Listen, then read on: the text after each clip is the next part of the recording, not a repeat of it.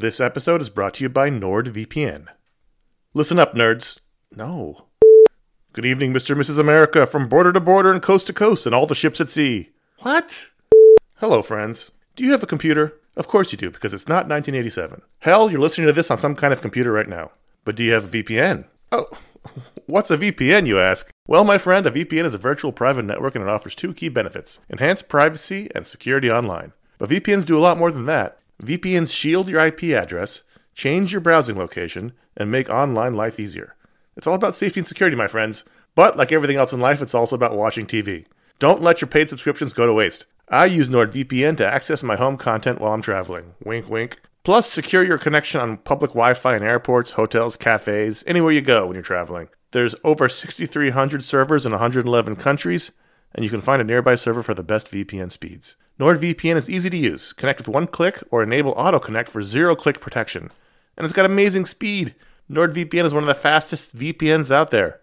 And with just one NordVPN account, you can use it on 6 devices. It supports every major platform: Windows, Android, iOS, macOS, Linux, even Android TV. I think those are all real. Don't miss out on all the awesome benefits for using a VPN. Go to nordvpn.com/iFanboy today for a risk-free 30-day money-back guarantee. The link's in the show notes. Once again, that's nordvpn.com/iFanboy. This show is sponsored by BetterHelp. You ever feel like you really need to get something off your chest? This is like a real thing. Like, if you're mad, if you're upset, if there's something going on, like there's often for me an idea. Maybe it's a wrong, maybe it's a moment, it's an injustice, is something that just you keep going on and on over and over in your mind about it, and like that can create anger and resentment or shame, whatever it is. And very often I have found, I am not a therapist, I have found that when you let it out, when you give it voice, when you say it out loud, sometimes it makes you feel better because you've expressed it, and sometimes it makes you realize like, oh, this is not a big deal, but it's been stuck in my head. So you give voice to those things, and it can make you feel a lot better. And shock of all shocks, therapy is one of those things that can help you do that. It can help you be able to say those things in a place where you don't need to worry about the repercussions of it, work your way through it, figure out coping skills, how to get around it, find ways to deal with that stuff instead of letting it fester. If you are thinking of starting therapy, if anything I said sounds familiar, you're like, oh, maybe my life would be a little better if I could deal with that kind of thing, you should give BetterHelp a try. It's fully online. It is convenient, flexible. It is suited to your schedule. That's the idea. That's what they're going for. You can fill out a brief questionnaire to get matched with a licensed therapist. That's a big deal. You can switch therapists at any time for no additional charge. That personal connection, I believe, to be super important. Again, I'm not a professional. Get it off your chest with BetterHelp. Visit BetterHelp.com/iFanboy today. You get 10% off your first month. That is BetterHelp, HELP.com/iFanboy. This is the iFanboy Pick of the Week podcast, episode 405, brought to you by iFanboy listeners exactly like you. Exactly.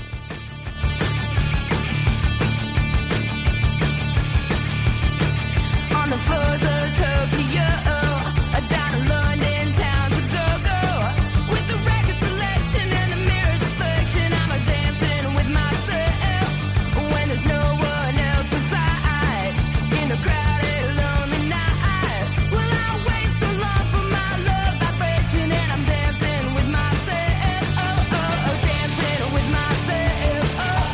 Dancing with myself. Hey, and welcome to the iFanboy Pick of the Week podcast, episode 405. A great episode, a horrible road. I am Josh Flanagan, and here with me are Conor Kilpatrick. Hello. And Paul Montgomery. What's up? People used to complain that we talked about New York too much, so take that! Well, they listened early when you used to talk about sitting in traffic. That would be like our little starting story. How was your traffic this week, Josh? Well, it's because I had to go to the shop, and it was really far away, but I didn't want to break up with the shop guy to go to the shop that was closer than mine. It all worked out, though, because we're friends on Facebook now. We are from iFanboy. We like comics. Every week we read a bunch of them. One of us picks the one that they thought was the best of their stack. We call that the Pick of the Week. We talk about it on the podcast here. We talk about other books from the week and some other stuff that's going to happen. And we hope to have some fun, and we hope that fun is then radiated out towards you. No promise. I make no guarantees. No promises. None. I like how you came in with that, reading my mind. Before we get going, we're going to talk about what happened in the books this week. So here's your spoiler warning. You know what that means. Deal with it. Connor, you had the pick of the week. The pick of the week this week was Jupiter's Legacy #3 from Image Comics, written by Mark Miller, drawn by Frank Quitely. And I've been enjoying this series quite a bit. I think we might have skipped talking about the second one. I don't remember. We talked about the first one and how it felt really different than Quitely's other recent work. Didn't feel as exploitative. Didn't feel as sort of shocking for shocking. You mean Miller? Mark not Miller, Quitely. yeah. Right, that's what I meant. Sorry, I've had no sleep and I'm on problems, so my brain is not quite for this. You're in a box. Like that's what people at home need to know. You're in a box right now. I'm in the bubble boy bubble, yeah. And it's a good week for me to monologue for 10 minutes because I can't think straight. So Mark, it's not quite as exploitative as Miller's recent work, not quite as shocking for shocking's sake. It seems to have a interesting story to tell about the nature of modern superheroes, and I've been loving it. Of course, I love Frank Quitely. He's one of my favorite artists, if not my favorite artist. And this is the issue where things took a dark turn, and not dark in a Mark Miller way, although it was graphic in its violence. It was dark in a story way, in that it's moving on at a brisk pace. The story is a Superman-esque character came along and sort of inspired the world, and this is him as an older man and his son and his children and the younger the younger group of superheroes deal with life as celebrities and drug addicts, and it's like the classic children of actors or musicians scenario, where they're all strung out and they're all followed by the paparazzi and they don't really do anything because they didn't really earn anything, and their parents are the ones that did everything. And this is the issue where the conflict between the young and the old reached a head, which is a pun I didn't mean to make. I'm really loving the dynamic of it. And this was the issue where I was trying to think of an example from a movie or a show, but I couldn't because I'm out of it. But it's that point in the story where the things have turned against the good character, and the people who are bad are either feeling inadequate or jealous, or they don't like what the good person represents, and they decide to tear him down. And it's just, there's a sense of inevitability in this issue that's tragic because it's a tragic end to the main character. So Luke Skywalker lost his hand. No, it's even worse than that. It is worse than that. It's pretty brutal. It's that moment where the main character's brother, and I don't know any of these characters' names, but that's no knock on the book. Uncle Walter. Uncle Walter, Ben Folds 5 did a song about him. He's been jealous of the main character for this whole time. That's another song you could use. Sheldon. He doesn't get the accolades. He doesn't get the attention. So he's manipulating the son of the main character into turning on his father, and basically gets all the main superheroes or the young ones to attack the main character and his wife, who was also a superhero. And it's just a brutal takedown of these two characters. And it's more, for me, I found it more sad than shocking, because these are two good characters. They do good in the world. They genuinely want to help everyone and make the world a better place. You know what this is like? This is like that episode from this past season of Game of Thrones. And you know what I'm talking about. Yes, if you know Game of Thrones. Like Red Wedding. It has the same feeling, like you feel that queasiness in your stomach. And it's interesting that you say that it's not super exploitative and shocking for shock's sake, which is true for Miller, maybe not for anyone else. Like on the Miller scale, it's pretty it's pretty mild, but for anyone else, you talk about the wife being killed. She Uncle Walter goes into her mind and basically distracts her, and it's something, and it's a skill we saw that he used against in the first issue against a villain. Here he uses it against his sister-in-law, and he's saying basically, you think that you beat all these guys that I send to your compound, and you have this false sense of security. But what if I showed you what is actually going on outside of your head? And you get this shot of her impaled by, it's like Marv in Sin City. She's got like all these like knives and things, and I'm surprised there isn't any rebar sticking out of her. But she got messed up, and he just says aneurysm, and she's done. So I guess he just sparked an aneurysm, like a clot to go into her head or something. And it's a brutal book, and Quitely handles it quite handily.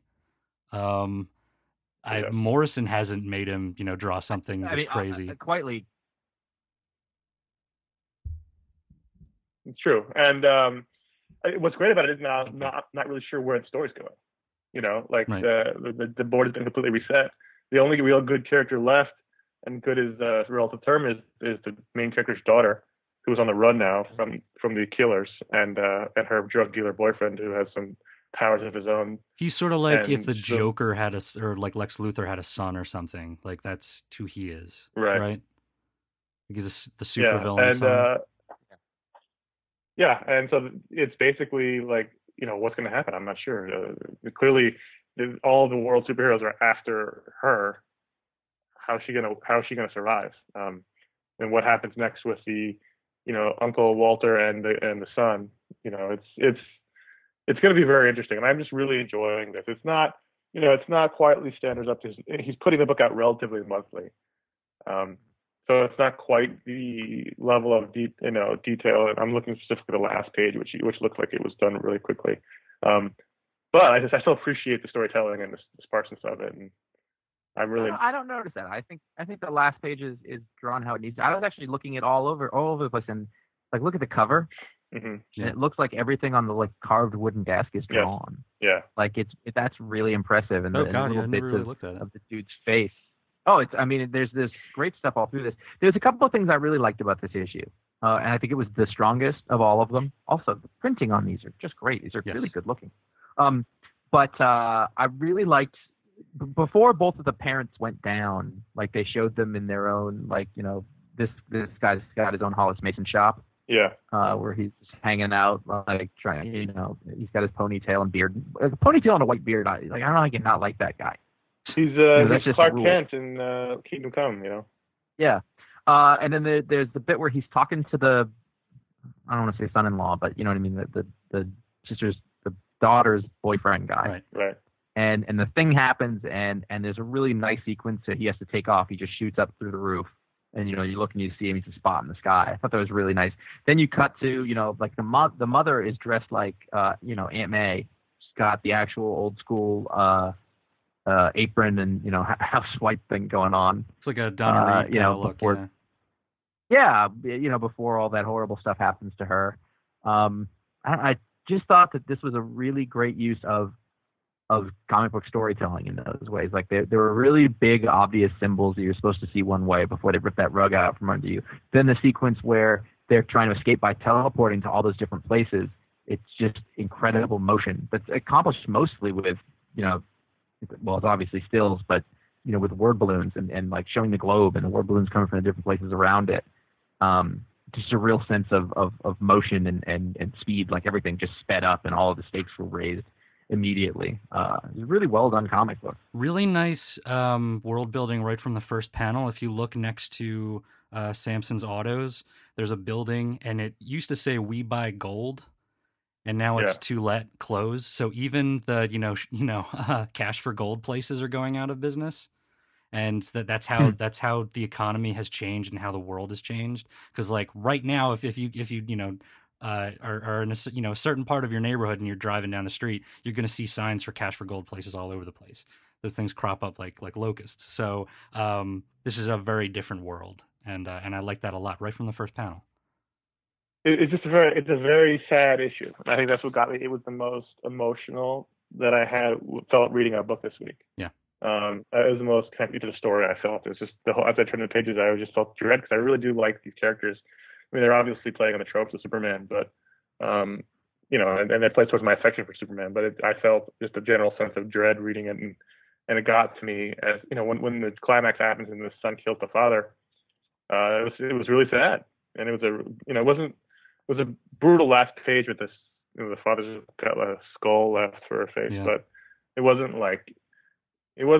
I didn't feel like it was exploitative in that scene. I think the mother's scene was much more brutal than the father stuff. It's graphic, but it's not beyond the pale, I don't think, for today, and especially for Miller. And and now I really want to know what happens next, and I get really excited whenever this book comes out, and I think that's pretty cool because I wasn't really feeling like that for Mark Millar books for a while. And I've always liked him as a writer, for the most part. I don't always like his stories, but I do like him as a writer. I don't, but I like this, so it's fun. Mhm. But also, Frank Whiteley doesn't help. Hurt. Doesn't hurt. Doesn't hurt. He does. Right. He helps. So do you guys remember way back in the 90s when Evie would touch her fingers together and she would stop time in Out of This World? Well, in Sex Criminals #1, Susie is her name. Sounds right. She uses the tip of her finger to touch a different part of her body to stop time. And that's how we get Sex Criminals, the newest book from Matt Fraction and Image Comics, and all about a woman who can stop time when she has an orgasm. And that's not a great pitch, like for what it is, but like that is what happens, and like the criminals part is only sort of in the end. The very last. Yeah, the very last page. This was, I thought, was spectacular.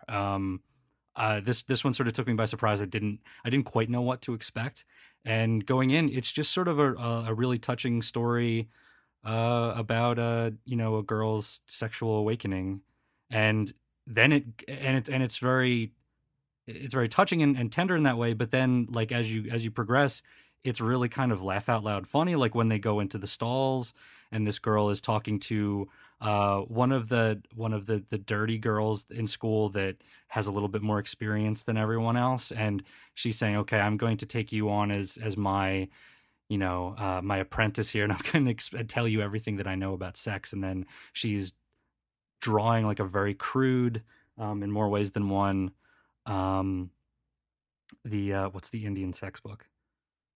Kama Sutra. He's drawing and like these crazy things that Fraction came up with, like the Dutch microwave, which involves a brown paper bag, and just a lot of weird positions, very creative, and it's, I don't know, it's it doesn't feel like anything else that's coming out on a monthly basis. It feels more like something that you would see in a graphic memoir.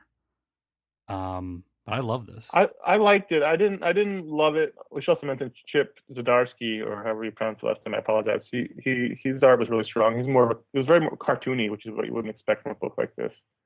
Right. I found it more interesting than good. Okay. And I think I'll go with that. And I think that we talked a lot about how Fraction can ride a line, and he rides it really well with Hawkeye. He rides it really well with Satellite Sam.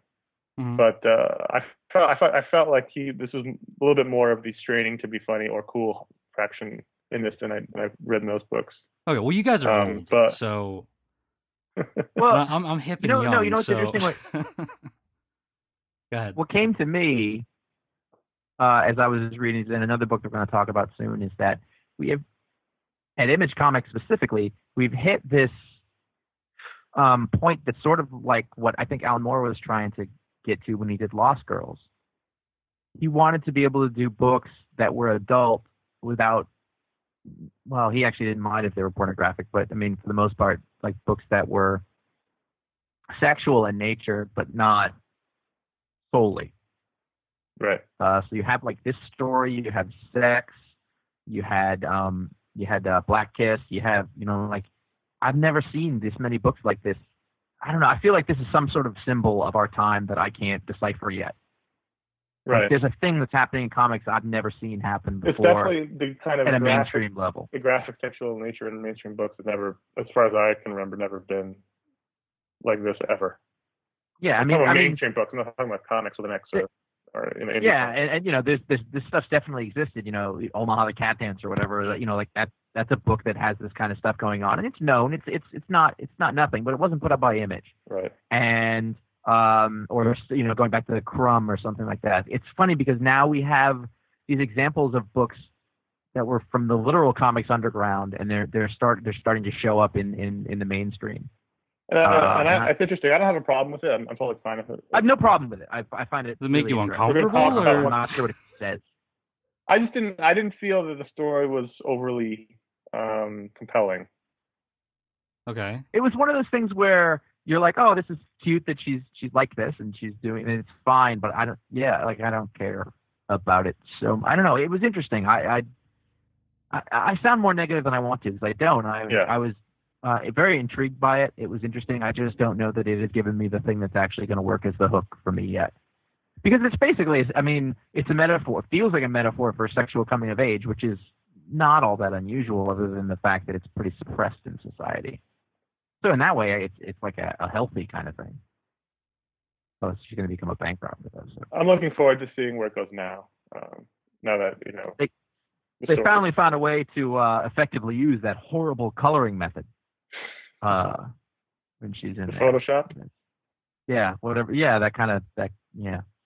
They used it a lot in Powers, I remember. Well, I think it's very character oriented in this first issue, and so maybe it'll take the second issue to really, because it's just a tease at the end that they're going to use this ability to stop time to commit crimes, and that'll probably form, and that'll gel hopefully over the next couple of issues. So if Burt Reynolds shows up, or his voice supposedly, then I'll be all right. Okay. Then I'll be all in. But okay, I wanted to. I'm giving it a solid 4 stars. So I just didn't love it. I thought it was more interesting than anything. I'll go with that. So I wanted to talk about outer space. So we don't talk about outer space nearly enough. In the midst of all the crazy stuff going on with Infinity, you have a couple of the regular, just ongoing books that play into that. Nova number 8 and Guardians of the Galaxy number 6. The big story with Guardians of the Galaxy is that it's goddamn gorgeous with the Sarah Bocelli pencils, and right.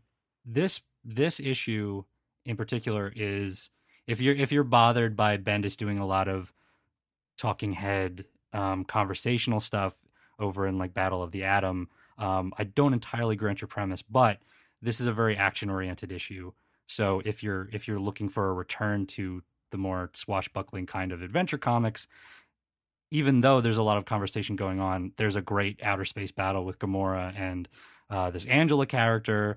You've got the Watcher in there. How do you guys feel about the Watcher? I've never really latched on. I love the Watcher. Love him. Love the Watcher. You don't use the Watcher too much. Yeah. Right. That's what I think. You really want to make sure. I think that's it. You want to make sure that you don't do the thing where the big Watcher story is that he does interfere. Yeah. Right. Because that's the thing that he always does. You need to find a way around that, or be very, very, very spare with it.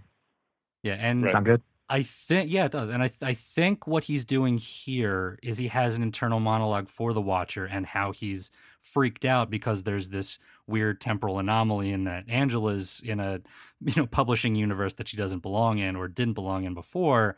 And in the end, when they ask him what's going on, he says, I'm just to observe passively, and this is what this is, but he doesn't interfere. So it shows that there is a struggle in that big old noggin saying, I want to, maybe help people out because this could end up, catastrophic. But in the end, he goes by the typical and says, I am the Watcher. This is this. I can't interfere. Sorry. Not even sorry. I'm the Watcher on the walls.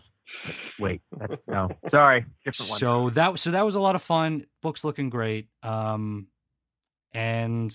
fun stuff with Groot and Rocket Raccoon. I still don't know why Iron Man's here. Kind of an interloper. Sales. Yeah. Nova number 8. Continuing on with Zeb Wells. This is a fun book. And I like that it addresses the fact that this is a kid being a superhero, and he has all these role models to follow. Saying like, this is what you do as a superhero. And yet, when he runs up to his girlfriend while he's still in costume, she recognizes him instantly. And he's like, oh shit, oh shit, oh shit. I didn't disguise my voice. I'm an idiot. And I thought that was kind of cute, that like play up to the fact that people can't just disguise their voice around people that they know and interact with every day in their civilian lives. This is a closer tie into Infinity in that it has Thanos or Thanos. Thanatos. Caught myself there. And some of his lieutenant. And there's a teenage girl who bursts out of the belly of this weird alien animal, and she is set loose by Thanos to go after this kid Nova because he has a long history with the Novas in the Cancerverse, and he wants to know why there is still a little Nova corpseman flying around on Earth. And so it's a fun and very lighthearted. It's lighter in comparison to what's going on in Infinity proper and the other Avengers books. It's not as dry. it's a little bit more robust, more fun, and so I would recommend that. Who's the artist on it now? It's Paco Medina. I enjoyed the first 6 issues. I might go back. I don't know. I really like the fact that it was sort of self-contained. Anyway, I think the other book Josh talked about earlier, it's Sex Number 7 from Image Comics. Joe Casey, Peter Kowalski continues to do a really fun and interesting sort of crime drama book that also doesn't feel like anything else. Although these chin hairs got to go. Chin hair? Yeah. Yeah. Everybody's got these Billy Gruff things that just annoy the hell out of me. That's really big in wherever Peter Kowalski's from. How about the two man masseuses with Prince Adam hair though? That's something. I think the mythology he's laying down is really interesting. I love the moment when the Killer Croc character tosses that guy into the ocean, into the river, and he pops his hand out like Jason at the end of Friday the 13th. Killer Croc character. Yeah, the main bad guy is basically he's basically Killer Croc. At the alligator skin. Yeah, okay. He was Killer Croc before. These are all Batman allegories. And pops his hand out at the end. He's not dead, so he's gonna survive. Who was that guy? Do you know who that guy was? They called him the Operator. Did we meet him before? Yeah, we did. They beat him up in the last issue, and they tortured him for information. That I remember that part. I just remember who he was. Anyway, the reason that I wanted to bring this up is that I was reading it, and I feel like this is a bold statement. I feel like with this book existing, there's kind of no reason for any other post-superhero stories. Whoa. Like I feel like he's solved the, like what's going on in your pick of the week in Jupiter's Legacy is like a what if it all went wrong story, and it's fun, it's entertaining, and we've seen it, but like I feel like this is like after this, it's not really. We've said all of the things since 1986. We've said all the things we need to say about the other side of superheroes. Mm-hmm. Like it feels like I feel like we've solved it now, and I'm totally reading this and whatever. But like, I would be totally happy with the other kind of superhero stories too, which I didn't used to like or whatever. But you're swinging back to the traditional now. You're done with. I'm just saying, like they've just explored so much ground, and Joe Casey in particular has done it so well in so many different ways. The progression from through his stuff to get to this. Like he just can't stop thinking about the other sides of the superheroes. What is it about? And he does it in such a way that. What is it about this one in particular that says this is the last one? I mean, the thing is, the first sort of steps in it is to look at these characters and go, wait a minute, they're a little bit pathological. They're a little bit, antisocial, and they have problems. And then, the extension of it is like they are all fucked up sex perverts. And like, it's true. Like, that's the logical extension of all this. And there's not really a lot else to say about it. Right. And I'm blown away. Like, it's really well written. And I feel like the way that our society is, the way that we view material like this, it will get looked over because it's also putting the sex aspect of it. And I like that it's completely agnostic sex. It's, whoever's fucking or whatever they're doing, it's just there, which is real life, by the way. It's always there. We just don't talk about it. It's always in the background of everything. There's my philosophy on life. But I just feel like... Are there like... people having sex behind you right now, Josh? Is that what you're trying to tell us? If the dog could reach, it would, but he's got a weird neck. But it's kind of like, to me, it's like this is kind of the final word on what a Batman thing is really going to be about. And it just at the end of the day, it's just done really well. I'm going through and I'm going, you know what? For I don't know how many years now, 15 years, Joe Casey books are written really well, and they're always thought provoking and interesting. And I just continue to be totally impressed by this. But I do think like, all right, you guys, you've solved Batman. I mean, you can say that about any kind of comic. Sure. I think it's just by that logic, all the stories are done because they've done that. Yeah. They've solved the traditional stories. They've solved the post, the breakdown of the teardown of the trope stories. I mean, they're all been done. Yeah, no, I know, but I'm saying go ahead and have his current adventures and whatever and do the thing. But at the end of the day, this is the statement that's going to stand. It isn't because it'll, the churn, but I'm very impressed by it. And I really like the way I like the way it makes me think. I like that it's bigger than just the thing. It's funny. I'm saying that I'm looking at the cover The cover is gears inside the dude's head. Right. I didn't even thought of that. Anyway, Next issue is going to be Good book. messed up from the looks of things. well, the next issue, I'm like, oh, it's just Preacher. The next issue is Sure. the big orgy. Saturnalia. Yeah. The big orgy. So if you want to help the show out, you go to ifanboy.com/comics. And if you are interested in Joe Casey's sex book, in November there's going to be the first collection collecting issues 1 through 8, which this issue is issue 7. So up to you get the orgy in it. So that's something to look forward to. And if you want to buy that in November, go to ifanboy.com/Amazon, click on the Amazon link, purchase it there. We get a little piece of that sale. Nothing comes out of your pocket, comes out of Amazon's gigantic pockets, and everyone is happy. We're happy. The lights stay on. You're happy. You got the sex book. Amazon's happy. They made a sale. Everyone's happy, even Joe Casey. 8 issues is nice. That's a Yeah, nice it's a trade.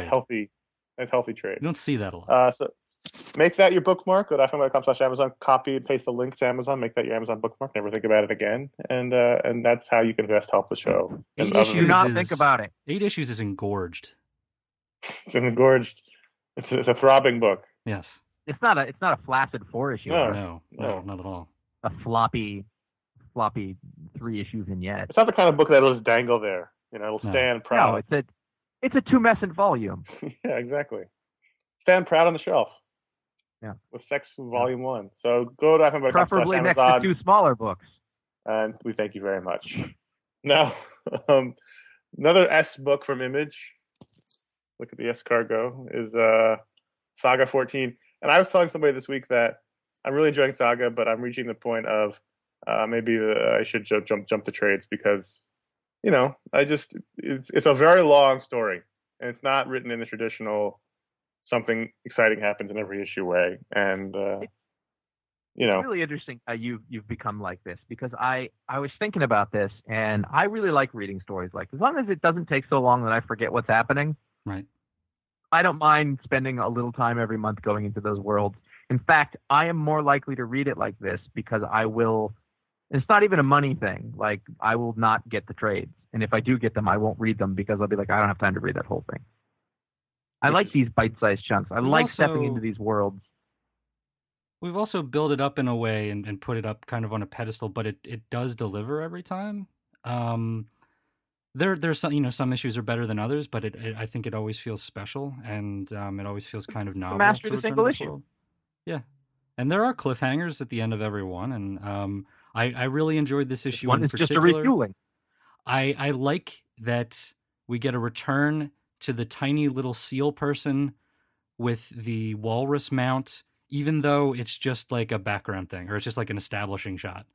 Like the characters play no part in this issue, but I like seeing them again. They're interesting characters, and that something terrible is going to happen to that little seal person, or it's going to turn into a crazy monster with a Sarlacc pit mouth. I don't know which, or it's going to be some kind of crazy sexual deviant. I don't know. What I like here, finding a little bit more about the family stuff. We've got Even, Alana's stepmom. And I like that Great drawing. I like that those fairy folk have different kinds of wings. That's just a neat detail.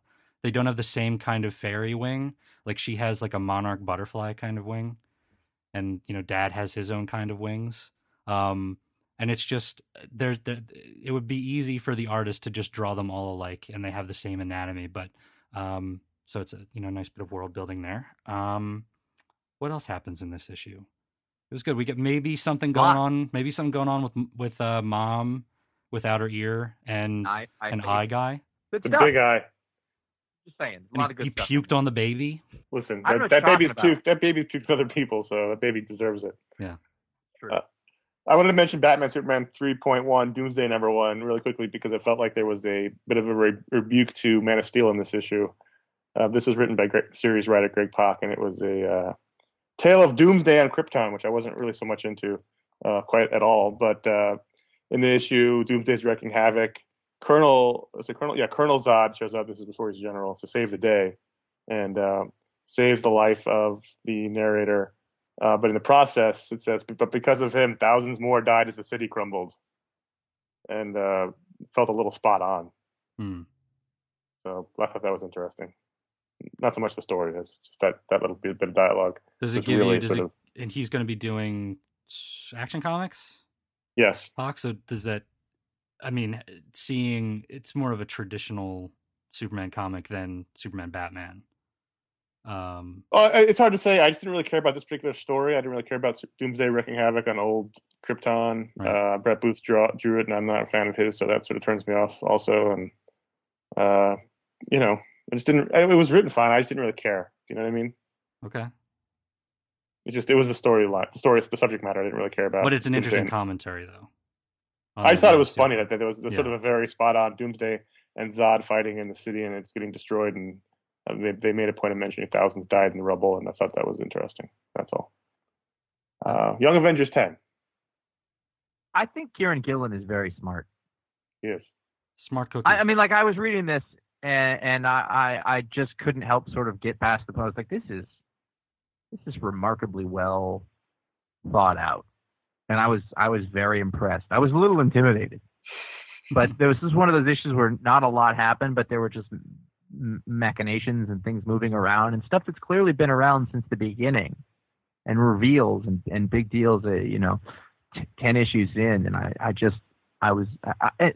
not leaving out the art or anything. We've all said many times we like it, but it's really well written and planned. And I was just super impressed by it, and I continue to be, but like almost more so. Like, this was not an action issue or anything. It's not really an action story, but I think the thing, Loki, he's really got such a handle on that character, and the thing is, we keep fooling ourselves into thinking, well, maybe we should trust him and like him, because this isn't the same one, and that's just dumb, and it's obviously dumb, but we all do it.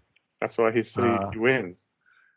I know, it's great. I find myself brilliant. less interested in or less connected to the mother character and that story. And I realize that sounds crazy because it's basically the whole story, but I'm not really sure I've got a handle on what the whole scheme is and what she is. And I just like the characters and hanging out with them, and that's fun. But when it gets back to the mother showing up and the blobby people, I sort of check out a little bit. But yeah, I think the characters are the draw, really, and those relationships, and I like that he's sort of like expanding the cast a little bit. So Wonder Woman 23.2, Firstborn #1. This was also written by series writer Brian Azzarello. And once again, you never know if you're supposed to read the issue or not if you're following the book. But this is an introduction if to it's the series writer. I go for it. Yeah, but the thing is, like we mentioned, how do you know? You don't know. You have to look. I took the chance. Did you read this? Yeah, I did. This seems to be, setting up the next major villain in the story, the firstborn son of Zeus and Hippolyta. How do you say that name? Hippolyta. Well, you could say Hippolyta, you could say Hippolyta. Ron left, and I've taken over the role of not being able to pronounce anything. I don't know how that happened. Someone asked me on Twitter today, what's the deal with rusty auto parts? He's like, what is the deal with that? And so I sent him a link, but yeah. Anyway, I liked it. I thought it was an interesting setup. I mean, it's not super crucial. You don't need to read it, but it's background on the firstborn character that Wonder Woman basically defeated in the last time. That was the pick of the week. Yeah. The real story here, I think, is ACO on pencil, because I opened this up and I thought it was Cliff Chang, and it wasn't. And you don't always have to ape the main artist style, but if you're gonna, this guy can come back, or this acronym, this computer program, whatever ACO is, can come back anytime. This is great. I thought this was a beautiful book. It's a Cliff optimizer. Hello, I am ACO. I will draw like Cliff Chang. Looks like Alfie. What's funny is if there wasn't really a whole lot of Wonder Woman, but there was a whole lot of he's rewriting Greek mythology, which is a pretty big thing. It's maybe even harder than rewriting Superman. I liked it. I quite enjoyed it. I liked him being raised in the wild and showing up with his army of crazy feral animals, and it's Apollo, right? He's learning the story of the firstborn, and I like the oracles. Like I like how he's sort of updated. Like the crazy stuff that he did with Hermes. Having the chicken legs, and I sort of like the update on Apollo, and the oracles is sort of like bee girls or something, just explaining what's going on, and I like the voice of that. So great book. Yep. I wanted to bring up East of West really quick. East of West #6. It's a Hickman book, so I'm not entirely sure what's going on. There's a big world swirling around. Everybody's being really vague. But they brought in the Texas Rangers, which I really enjoyed. Not the baseball team, the Right. actual Texas I Rangers. figured that was why. And there's this really fun courtroom scene and the idea of justice. And there are people who are fighting against whatever the world has turned into. And it the more Western this book gets, the more I like it. The more agree. Eastern, the more I don't know what's going on. Yeah. So there you go. And that I'm culturally biased. There it is. I wanted to finally bring up the Wake number 4, Scott Snyder and Sean Murphy. This is like an exercise in raising the stakes, which is certainly done. And this felt like I was going to say Deep Blue Sea, but I feel like that's doing it a disservice. Feels like To a certain aliens. extent, but it did have that. We're like, yeah, that same thing. Like they just kept getting deeper, and it kept getting worse, and it kept getting worse, and at the end, it was worse than that. And that was good. It was very suspenseful for a comic book. We don't see a lot of that. Constant, moving and very. Although I did feel at the beginning like it was kind of crazy that they survived. I didn't totally buy the fact that they would have survived that, but I let that go. I just really love Meeks. Mm-hmm. Yeah. Meeks is a great You character. gotta get shit done. And that Give the thing at finger the end to- is huge. Like that scale is a little bit ridiculous. Yeah, And caught me entirely Yeah, off guard. man. But it's interesting. That's what I just like. I like the science or the pseudoscience behind all this. I think it's fun. It's a really suspenseful horror book, which is good, and it's beautiful. the coloring, I like how coloring is great. I like how the Native Americans are destroyed by what I think is Gungan technology. I'm not entirely sure. There it is. It's true. Boom. So stupid. This is science. This is about a big boom boom. I can't even acknowledge that. That's great. All right, so those are the books that learned that out of town. those are the books that we're excited about this week.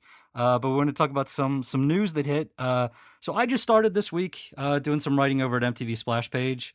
So I invite you all to Viacom on over and see what happens when the comics meet the movies and the TV. So some of the big stories this week: Gotham heading to Fox Television, young James Gordon cop show developed by Bruno Heller of The Mentalist. And you're going to be hearing a lot about Mentalist alums in this block of the show. Well, I thought it was fun because you did that.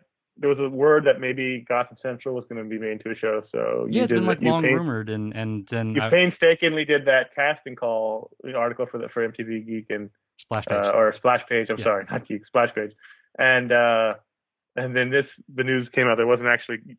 It was like Gotham hours Central. later. Like it went up. I'd agonized it over for 2 days, like just putting finding my Maggie Sawyer, finding my Jim Gordon, and now they're gonna do a young Jim Gordon, and it's no Batman. It's before Batman. It's a cop show in Gotham with a young Jim Gordon. So any rogues at all? They said you're going to Is it see gonna the be beginnings supervillains? of villains. You're going to see the sort of early stages of it. Who knows what that means? But apparently there was a fierce bidding war. It did end up on Fox. Everyone's surprised it ended up on the CW. Right. These shows don't automatically go to the CW. They do have to get purchased by the networks. And like Wonder Woman didn't go to the CW either, or it went to NBC as well. NBC. So anyway, Fox ended up buying it after what was told was one of the more fierce bidding wars in recent times. So apparently people really like the script. Bruno Heller's a good writer. I really enjoy The Mentalist. It's a good mystery show. So, who knows what's going to happen? I think it's exciting. I mean, it was certainly surprising news, but there's parts of it that it's like, why don't you just use Gotham Central?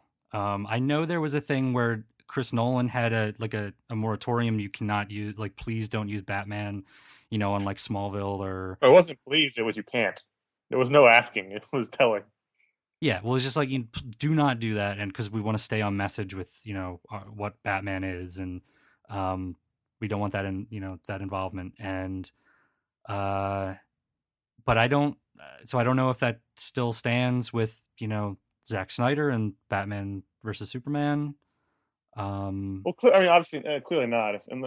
If they're doing this, and I do wonder if it's going to take place in that world, although the new Batman movie is not in that world, so maybe they have freedom now to sort of step outside of the Nolan universe. But I think just speculating, I think the reason they did this instead of Gotham Central is just a higher degree of pre-awareness, is what they all want now in their projects. Is And our friend Jeff Reed mentioned to me that there is sort of a precedent for this, not in Gotham Central, but there was apparently a series out there about young Jim Gordon in Chicago before he moved out to Gotham in Batman Year One. I don't know the writers or artists involved, but I'm gonna borrow those issues off them and check it out. But there's part of it that's like, why bother doing? Like what would make the show special beyond all the bazillion other procedurals? And is it just Jim Gordon in name? Yeah, he's a popular character here. It's interesting they think that character's name has enough weight. Yeah, so I suppose pop culturally, I don't care that Batman. Like when I hear Batman's not in it, and I go, that's probably better. I'm totally fine with that because Batman was never the draw of. I mean, it's going to be like Smallville. Like the specter of it will be in the background if I understand it correctly. But the idea was. Well, yes and no. I mean, like the early promise. Well, I mean, because it was good. They told a lot of really interesting good cop stories in a place that was really hard to be a cop. And if people are if the criminal element starts getting crazier and crazier, as long as it's well done, and that's really the question, then there could certainly be something there. I tend to think of when people described Smallville for a long time, it was a show where like you're not going to see him fly, you're not going to see him in costume. That's a promise. So, but it was still there, even though they didn't do it or think about it. That's mostly because the main character was going that way. This is more like the world is crumbling around this guy. Batman may just be like he's not going to be Batman. Like if it's badly written, like just be lots of God. I just wish somebody would do something about it. Need some help here. I mean, it would be great if there was just a person who just had a mission, It'd be great if they have like real bats like flying into the windows, but they don't break through. Like they just keep like crashing, bouncing off, bouncing off the glass. That one's gotten a series commitment, which doesn't necessarily mean it's going to be on the air, but it does mean that they are committing to producing. Right, and I am curious to see, even though it's not a direct adaptation of Gotham Central, if they do pull anything else from Gotham Central. Right, because it is it's like this close, but not exactly. I don't know. So they could. But so another TV show that they just announced this week, Constantine, or it will probably be known as Constantine, on NBC. That's not a serious commitment, though. They're just developing a project, right? They're working on a script. So that's important to understand. Yes. Yeah, that's important to understand if you're listening. That means that, the most that will ever be produced of this could just be a script. Right. However, David Goyer involved, and Daniel Serrano, I guess, is also from The Mentalist. He was the other guy is the showrunner of The Mentalist. This guy is an executive producer on The Mentalist. Well, and Goyer, whether or not you like Superman or not, this Goyer has made billions of dollars for Warner Brothers. Goyer's got his hooks into these properties, and he's sort of become known as the DC guy, right? So he does. I think everything goes through him first. And that depends on how much you like his work. Depends on how happy you are about that. But okay, so, but when I sent an email to Josh, what did you type? Can you vocalize the word that you said in response? I believe it was reciprocity. So Muttley. Yeah. How you feeling? I don't know. I don't think it'll happen. Very realistically, they can't even sell comic books of this thing. It's a very well known. Well, but this is sort of like supernatural detective show, which is there's certainly NBC. First of all, there's those shows that are on the air right now, and they're somewhat popular. My first thought, my literal first thought, and the thing that I don't really have an answer for is whether he's going to be British or not. And if he is British, he's definitely going to be in America. Yeah, right. It's gonna be like Elementary. Would you love to see the BBC make this show? It would be great if they made this show in England, but there might be a case for making him British.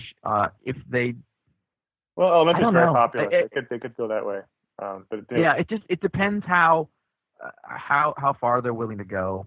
I don't know how much of it translates to because it's on what NBC. There's a lot of chances for that to go wrong, and you're gonna get just another dumb show. I mean, that's what I think. I think it's very unlikely there would be something watchable if it even makes it to that point. So The possibility exists that we'll have it along with Gotham and with the Flash at the CW, which is actually happening. So there's a chance that next season you've got 3 DC shows going at the same time, which would be interesting to Marvel's Agents of S.H.I.E.L.D. Maybe 4, right? comic book shows going. It would be Arrow, And also, like, Flash. none of the people. Oh, and Arrow, so that'd be 4 Yeah. DC shows on the air. Yeah.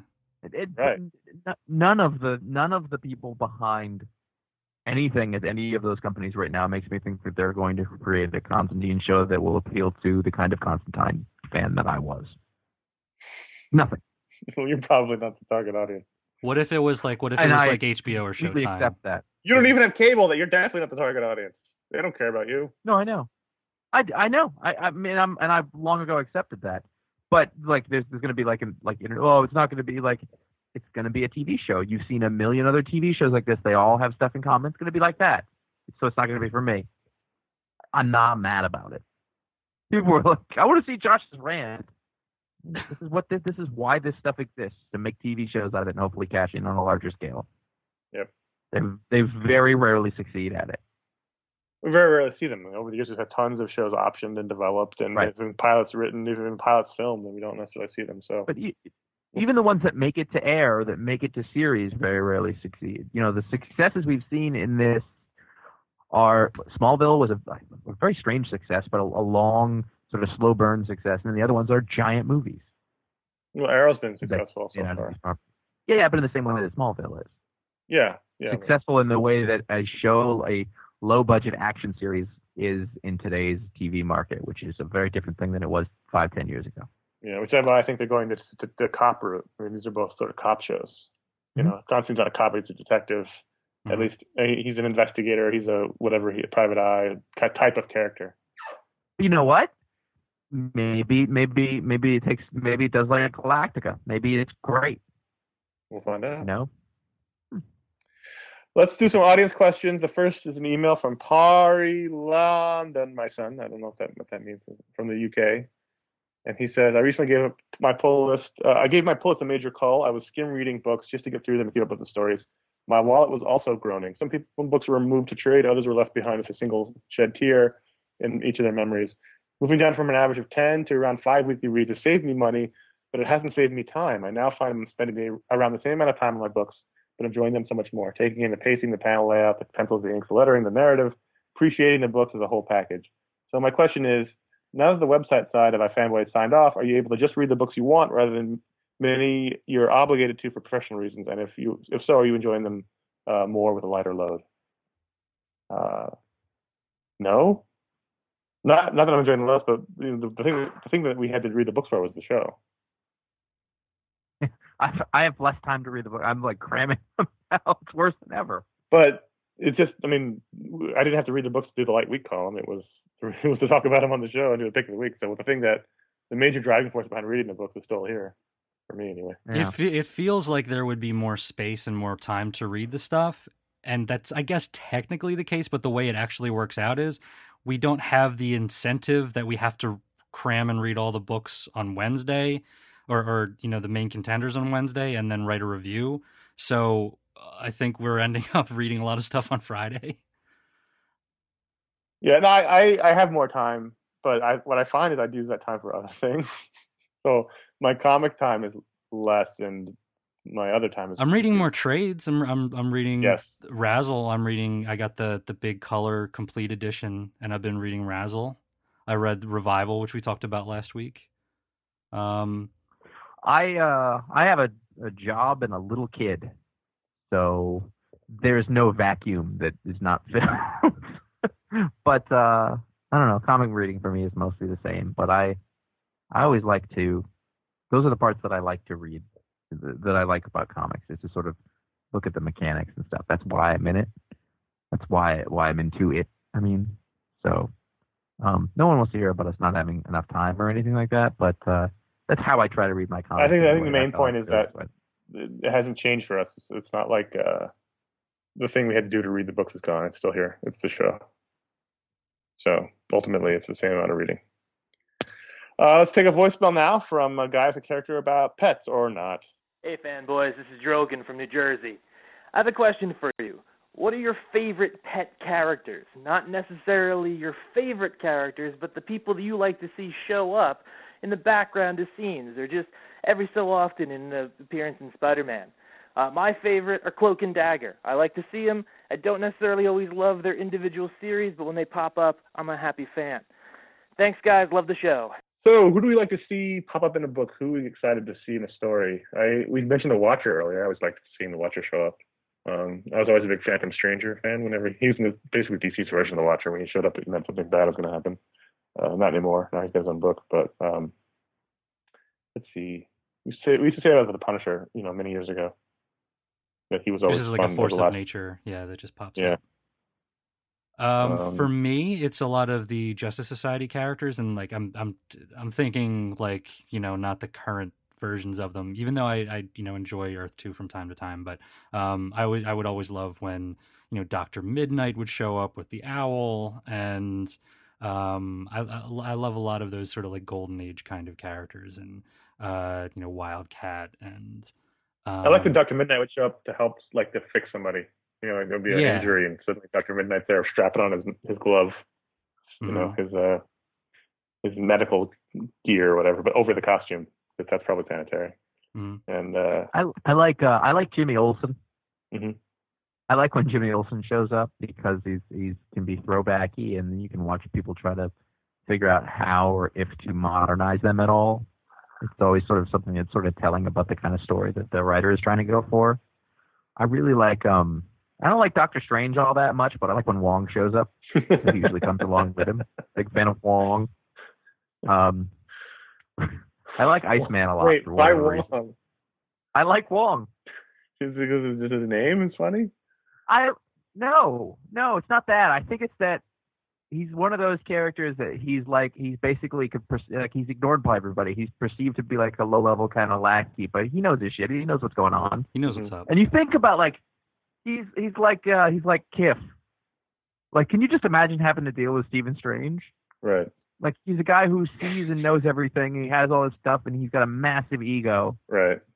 And I like the hubris of a guy who, he's chosen to live that life for some reason. I think that's interesting. You mentioned Jimmy Olsen. I love Steve Lombard. I love whenever Steve Lombard pops up because he's such a dick. He's like the Joe Bluth of the DC universe. He's wonderful. It's funny because like the whole cast of Ultimate Spider-Man is like one of those characters. Mm-hmm.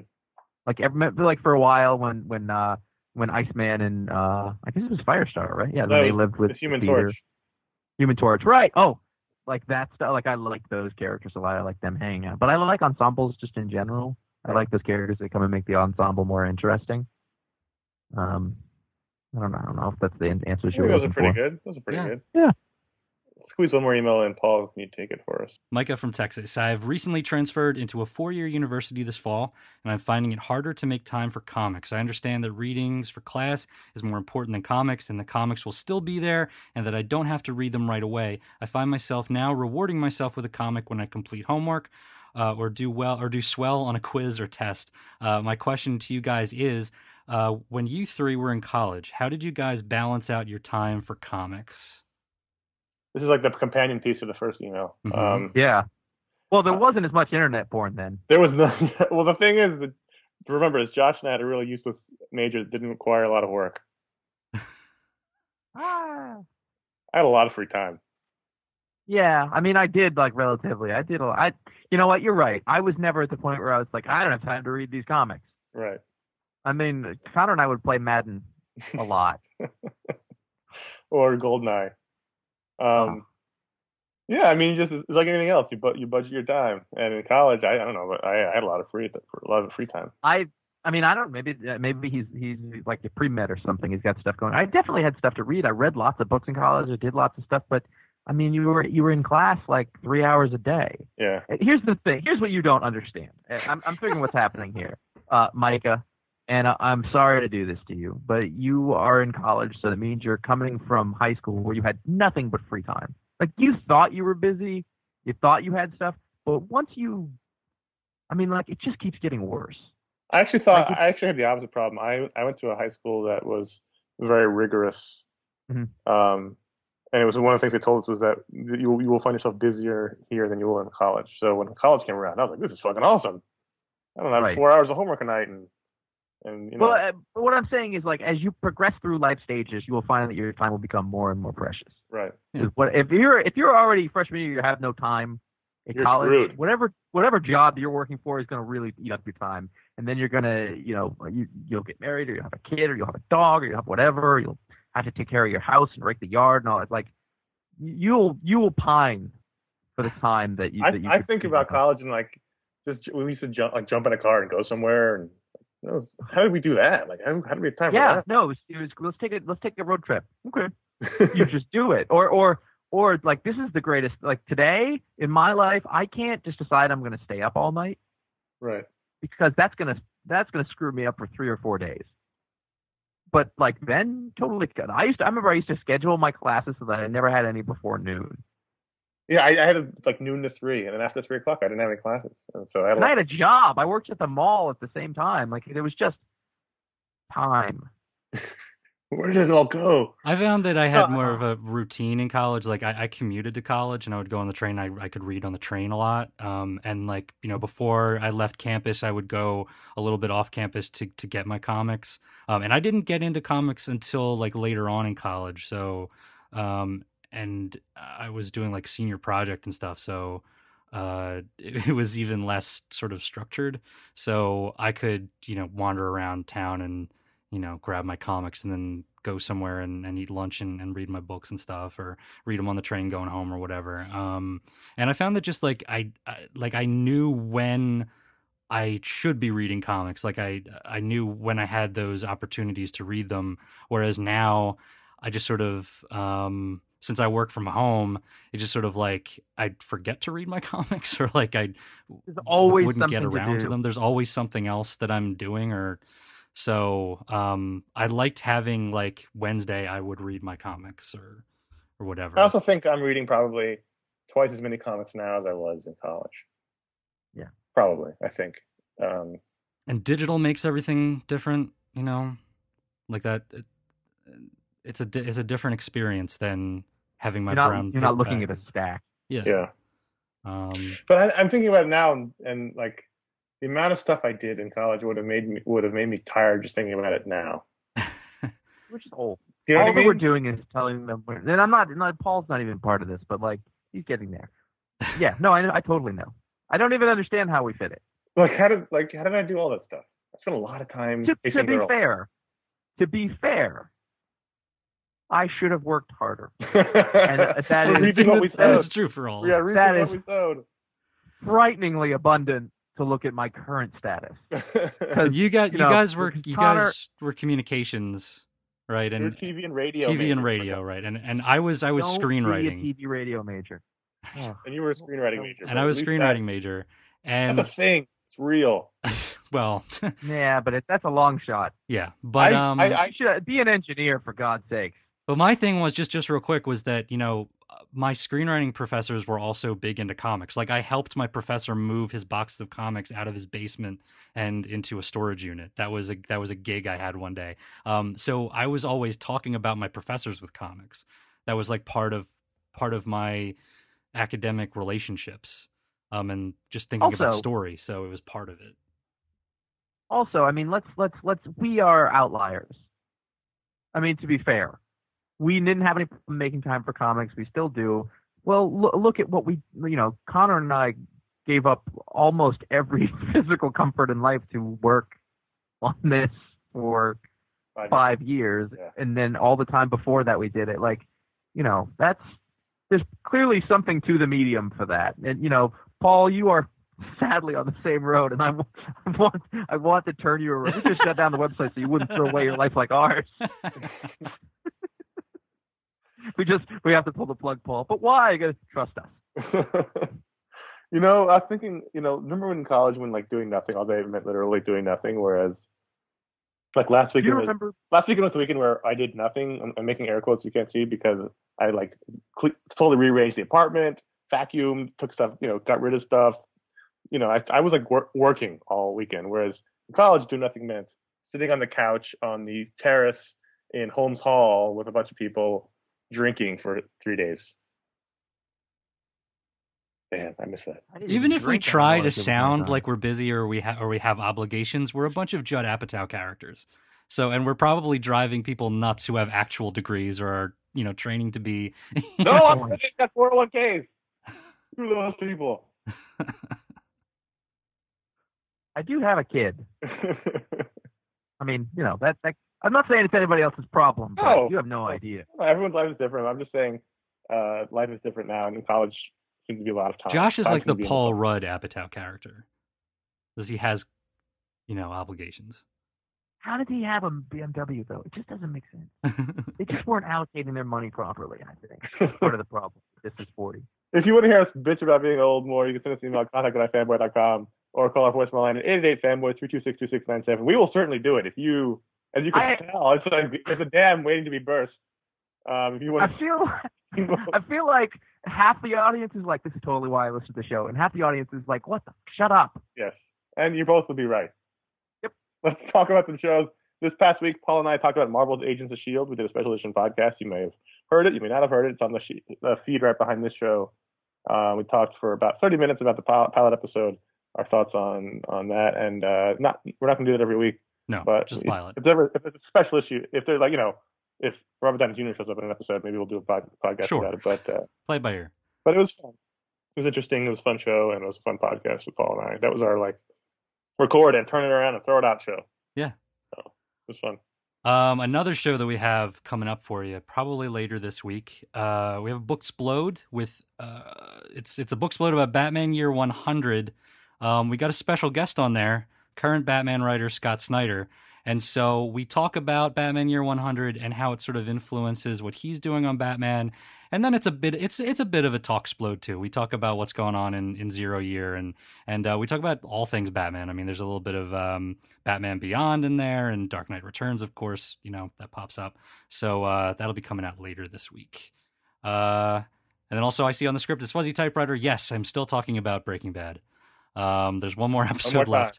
The podcast is just it's turned into an entire Breaking Bad podcast for this final season. But then I think we're going to be talking about Hannibal soon. So because I just got the Blu-ray of the first season of Hannibal. That's another one that was like, that's not going to work. Totally does. Really great show. That's the kind of show that makes me think that Constantine could work on NBC because it's if it was done in that style. Yes. Totally work. I'm watching it and I'm continually shocked that it looks this good and that it is this good. Now, it's worth noting that if you get the home video release, there's producers' cuts. So I don't know if I'm seeing a lot of stuff that wasn't on network TV, but the network stuff was pretty gruesome. Yeah, it's also they don't have to CGI magic and demons. Yeah. Man.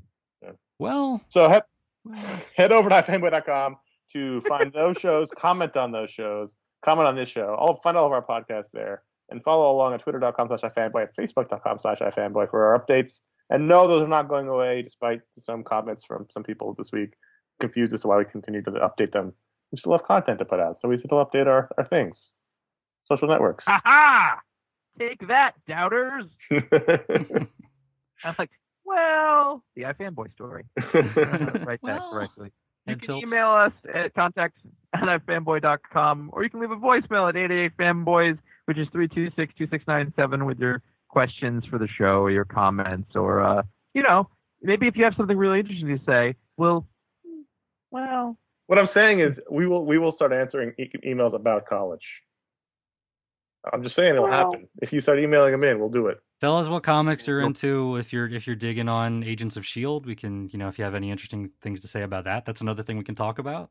Instead of doing a podcast on it every week, we just bring up what your thoughts are. And if you dig us, write us a review over on iTunes, or better yet, you can tell your friends about us, introduce your mom to podcasts, spread all that iFanboy stuff. What Apatow character do you think Conor is? Jason Segel. The Jason Segel? I think I'm the Mindy Kaling. No. Knocked up? Yeah. I was thinking of Jason Segel in very up. Well, not an out of town movie, but just the spin-off one. Oh, the buddies one. with Paul. Yeah. I love you, man. Yeah, except you're not that guy anymore. A year ago, I would have said you're that guy. Now you're, I don't know. I'm being broken I like don't know. a horse. You're Seth Rogen. Being broken like a horse. Yeah, exactly. I'm gonna catch hell for that one, by the way. Man, you're a whole different. Paul, cut that out. We can't. Cut that out, Paul. Cut it out. Okay. Cut it out. I'm not gonna. Or bleep it. I'm not gonna. All right. Till next week, I'm Connor. I'm Paul. Oh.